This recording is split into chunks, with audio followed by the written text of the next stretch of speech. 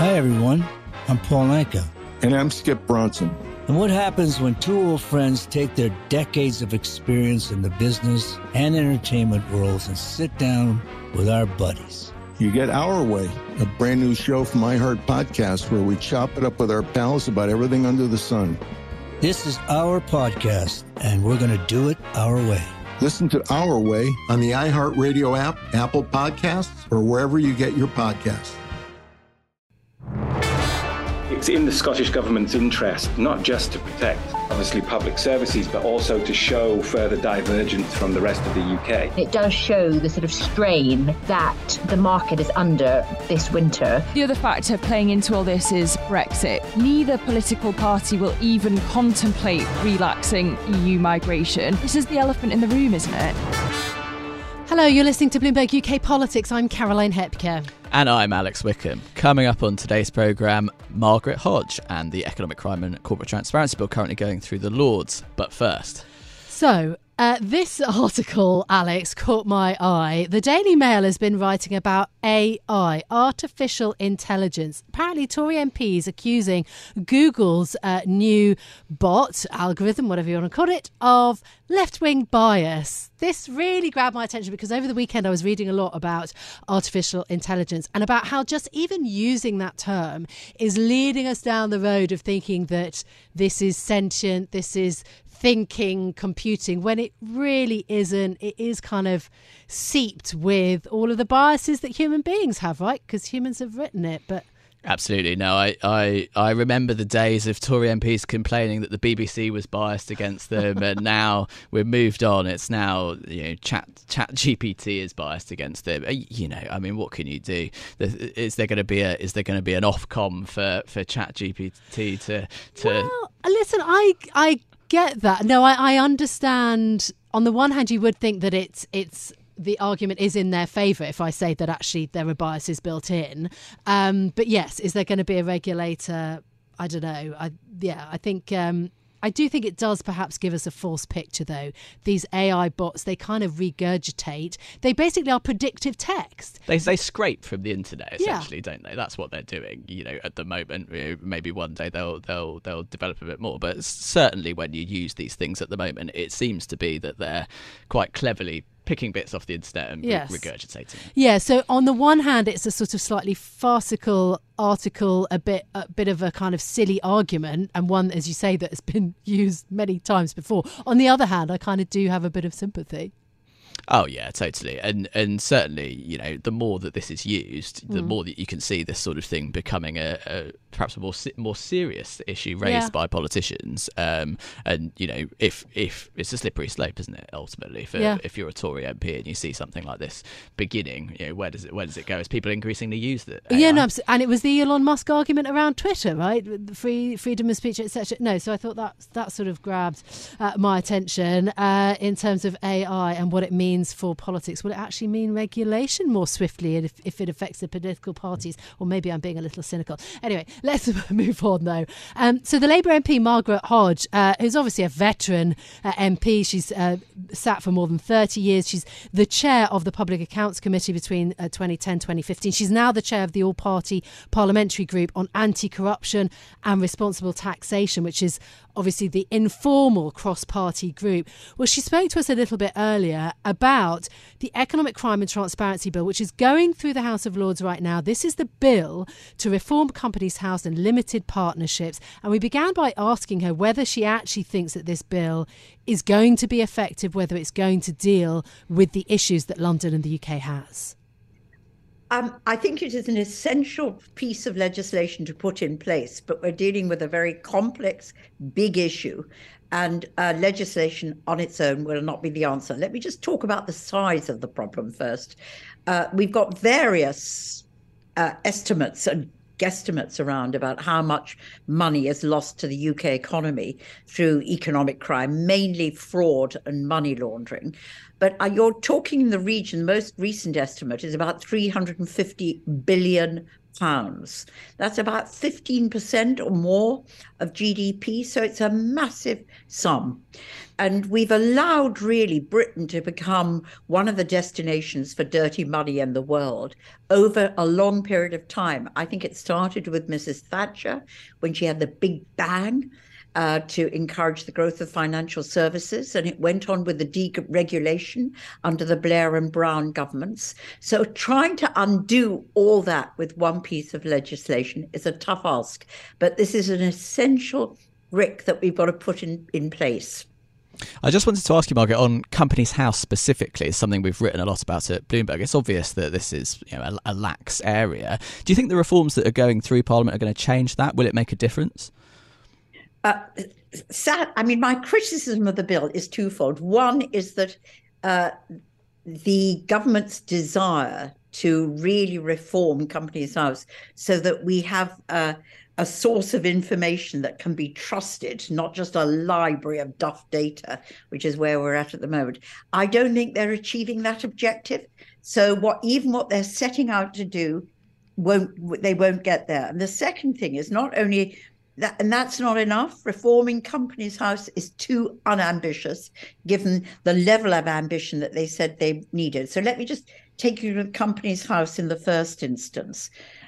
You've got, at the moment, it is full of absolutely, completely and utter duff data.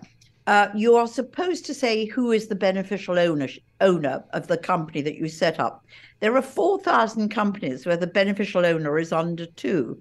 And indeed, one of the companies, Atlas Integrated Limited, again, with a beneficial owner under 2, but she really has been busy because she managed to get married, according to the data there. There are 335,000 companies that yet have to declare who their beneficial owner is. Okay. There are 5 owners who control over 6,000 companies. It's tough. But I'm going on about this.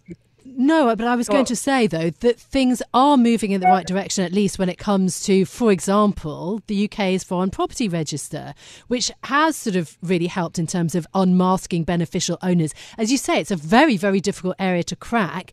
But we spoke to the minister, at the time, who was adamant about tough enforcement, on the beneficial owners of property ownership in the UK, that the enforcement around that had already begun from HMRC. So in a sense, actually, the war in Ukraine and the issue with Russian oligarchs in the UK, the government has changed significantly its tune on this.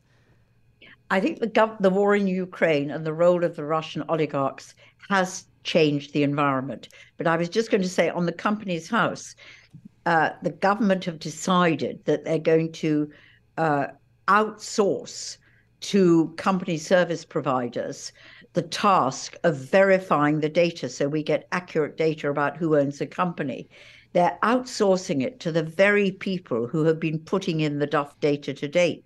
And if you don't regulate those professionals properly, if you don't check them, supervise them, kick out the bad apples, you'll simply create another duff database. When you come to the property register, again, the intent was good, but the detail of the legislation, as we said to them at the time, has failed. So there are still 52,000 properties in the UK owned by foreign companies where it is completely anonymous as to who owns them. And the other issue, so you can set up a trust in BVI and make the trust the owner of the property in Mayfair, and you're none the wiser as to who is the actual person behind it with the wealth that bought the house. Absolutely. I suppose the other issue, given the scale of it, is resources. I mean, HMRC, isn't even pursuing known fraud from COVID loans. I mean, how on earth is it going to have the resources to deal with all this overseas dirty money coming to the UK? Is that another issue that the government has addressed or isn't addressing enough, do you think? I think you're absolutely right. Enforcement, it's no point having legislation if you don't enforce it. And at the moment, if you look at anything, you look at the SFO, they've halved the number of criminal investigations they're undertaking. Money laundering prosecutions are down by 1/3. So you've got to resource them. And we have got amendments down to try and tackle that. Again, to put it into context, it costs 12 quid to set up a company in the UK. In New York, you're spending $570. In BVI, you're spending £1,000. You could increase that to £100, ring fence the income you get from it. It's not a tax, it's a fee. Ring fence it and put it directly into enforcement. And the other thing you could do, which the Americans are so much better at than we are, is you could also ring fence the fines that you receive from successful enforcement and recycle them into further enforcement. But I suppose the main question is, we're looking to the next general election. A lot of people think that this government actually, debatable, but that they may be coming into the last few months, and that this is going to be something that the Labour Party has to deal with. Is there the problem for the UK has always been the determination to get to grips with this? Do you really believe that Keir Starmer, prosecutor as he was, actually has the determination to deal with this issue? Yes, I am confident, and I'll tell you why. Because I think the long-term health of our financial services sector depends on our restoring our reputation as a trusted jurisdiction. When we're seen as the dirty, as the jurisdiction of choice for dirty money, we lose that reputation. There's much more clean money around the world than there is dirty money. So actually, extracting the dirty money from the UK, restoring our reputation of trusted jurisdiction, having smart regulation that people can trust, not over-regulation, just smart regulation with proper enforcement, total accountability, good transparency, will attract business to the UK, will support our financial services sector. There's one reform that we haven't talked about, which I think is the key one that could be the game changer. And that is, at the present, all this dirty money is brought in, not the bad actors, the criminals, the money launderers, the petrocrats don't know about the schemes. They are invented by the professionals, whether they be accountants, lawyers, or banks. And we want to bring in what is called a failure to prevent. So if these professionals fail to prevent money laundering or fraud, they will be liable for criminal prosecution. And we're not bringing this in because we want to bang up in prison all these professionals. We want to bring it in because it's a tool that would really change behavior. And we have evidence in the Bribery Act, in tax evasion, and most important, even in things like health and safety, that if you introduce personal criminal liability for a company and for its directors, that is the best way of ensuring a change in behavior. Absolutely. Margaret, I wanted to get your reaction to some reports today that Jeremy Corbyn won't be allowed to stand as a Labour MP. Keir Starmer's made this pretty clear before, but it seems to be confirmed today. This is obviously an issue talked about a lot in the past. You've called Corbyn an anti-Semitic racist. What is your reaction to that news that Corbyn won't be allowed to stand? Sad, but welcome. Sad because, Corbyn has been a Labour MP for a very long time. It's always, sad to lose that. But I could not see any circumstances under which Jeremy Corbyn could stand as a Labour candidate in Keir Starmer's Labour Party. So I'm glad that he's confirmed that. How much do you think that the Labour Party on that issue around anti-Semitism has changed under Keir Starmer? Oh, massively. I mean, it's exceeded my expectations. I think when you let something like anti-Semitism move from the fringes to the mainstream, which we did during the Corbyn era, expelling it and ensuring zero tolerance of anti-Semitism is a tough task. It's easy to crow, it's tougher to kill. But we have, both through ensuring that we've expelled a lot of anti-Semites. Actually, not allowing Jeremy Corbyn to stand is very symbolic of the tough approach that Keir Starmer has taken. Introducing training programs now for anybody who has a position of some authority within the Labour Party structure is all important. But changing the culture will take time, and building confidence with the Jewish community cannot be achieved overnight. On another issue that was a big deal for Corbyn as well, Russia, the biggest foreign policy challenge really faced by the UK right now. Do you get the sense that we've taken the right approach so far? In relation to Ukraine, I mean, I would say that there are a lot of problems dealing across the world. China is also a big challenge. I think we have not been tough enough on the kleptocrats, particularly in relation to Russia's role in Ukraine. So there is something like £300 billion of Russian assets across the world that have been frozen but not seized by authorities. And we in the UK have sanctioned nearly 1,500 individuals, many of them oligarchs with a lot of money. We don't know how much money is frozen.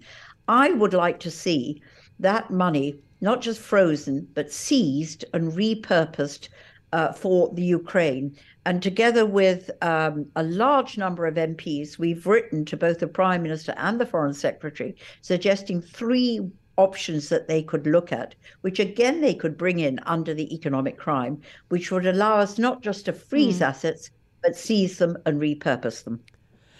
I mentioned that there may be 18 months, 21 months or so to the next general election, depends when it's called.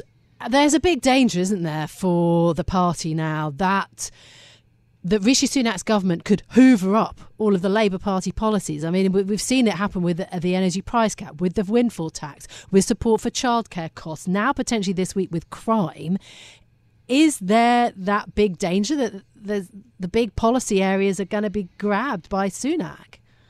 No, I don't think so, because we're still living, with 13 years of complete destruction of many of our public services. I mean, we'll see whether you talk about the NHS or schools or social care, any of these big public services.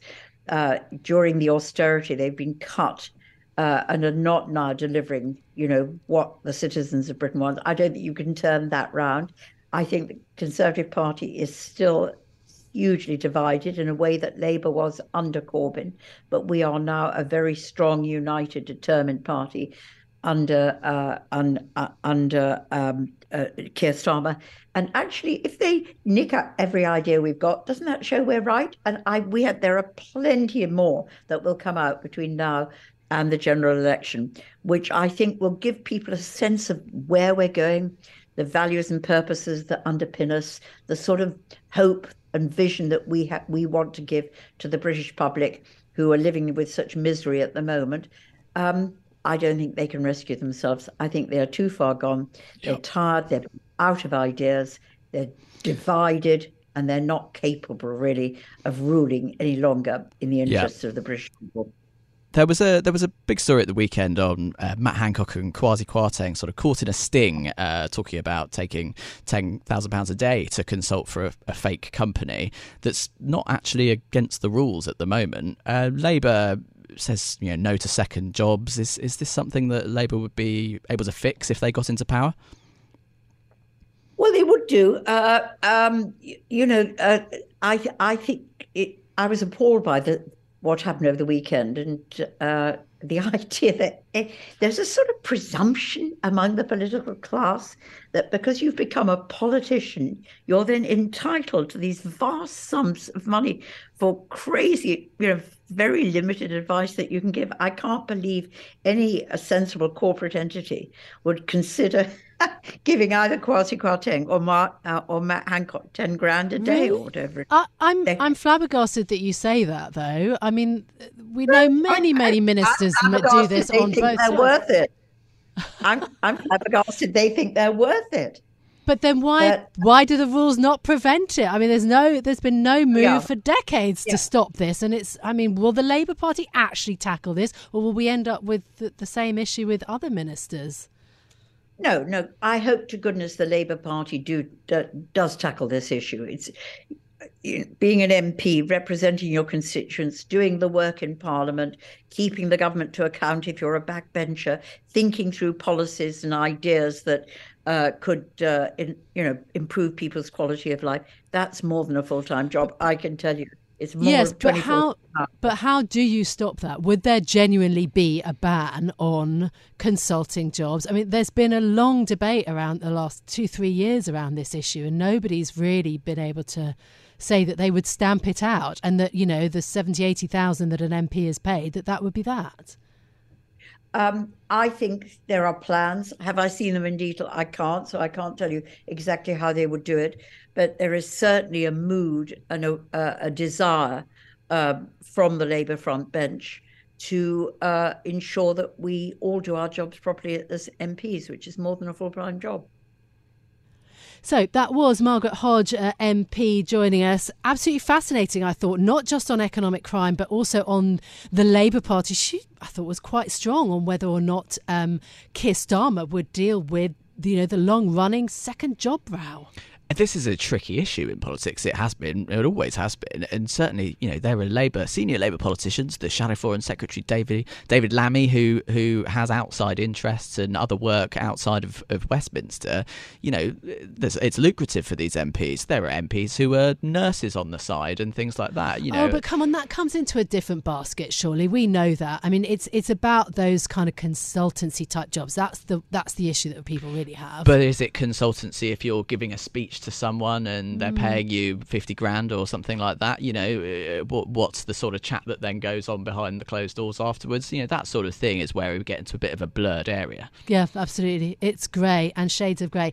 Look, what are the other issues though, Alex, that you've got on your radar? Of course, immigration. It sounded like there were going to be a series of rebellions over one of the Prime Minister's key pledges, the small boats issue. What has happened? Yeah, Rishi Sunak's got his small boats bill going through the Commons at the moment, and he's sort of got two issues on either flank of the Conservative Party. On the right, he's got backbench MPs who want a tougher position on the European Convention on Human Rights. I mean, ultimately, some of those right wingers want to take the UK out of the ECHR. At the very minimum, at the moment, they want to sort of derogate, they call it, from certain aspects of it, and sort of, you know, allow Britain to ignore areas of the ECHR. But then also on the more centrist wing of the Conservative Party, you've got MPs who are saying, no, well, we also want you to open up some safe routes for migrants. We want you to sort of add protections for under 18s minors. So Sunak's got a couple of things to deal with. There's an extent to which this is part of the normal legislative process of MPs coming and saying, oh, we don't like this, can you compromise? And I think the government will compromise in a couple of these areas.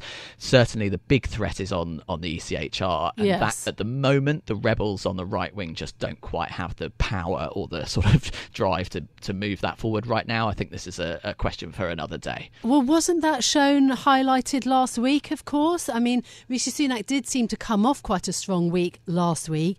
Why are there challenges now to his authority? I mean, he saw off Liz Truss and Boris Johnson in a vote. Yeah, he's in a strong position in terms of internal politics at the moment. It certainly could be a lot worse.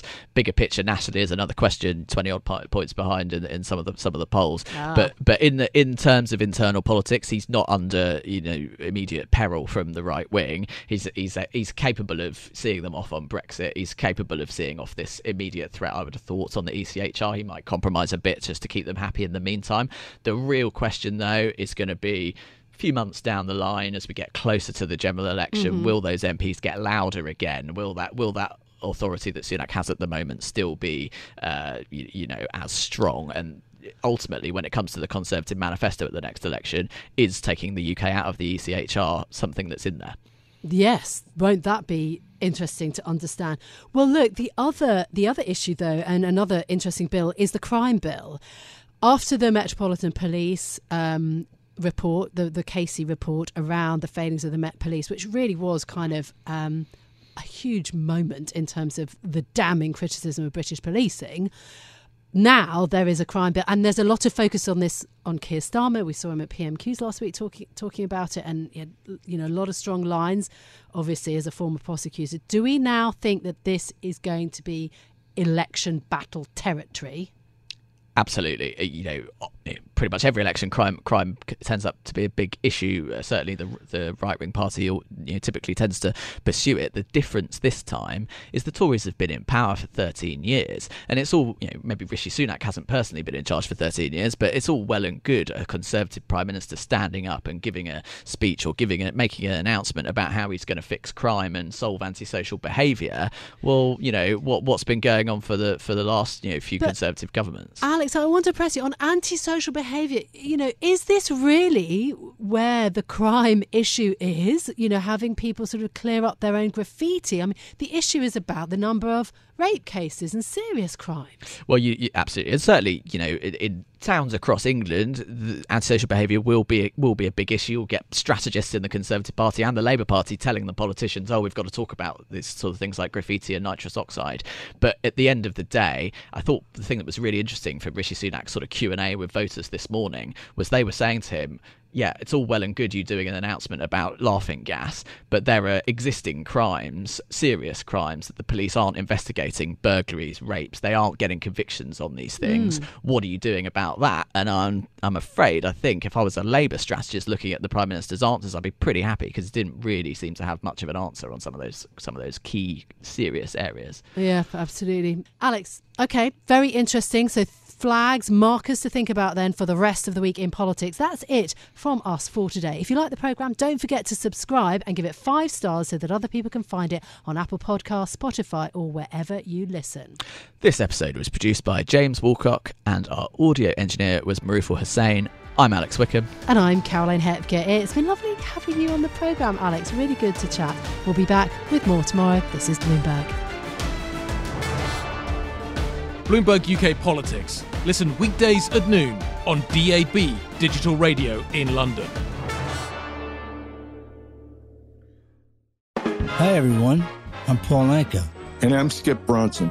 And what happens when two old friends take their decades of experience in the business and entertainment worlds and sit down with our buddies? You get Our Way, a brand new show from iHeart Podcast where we chop it up with our pals about everything under the sun. This is our podcast, and we're going to do it our way. Listen to Our Way on the iHeartRadio app, Apple Podcasts, or wherever you get your podcasts.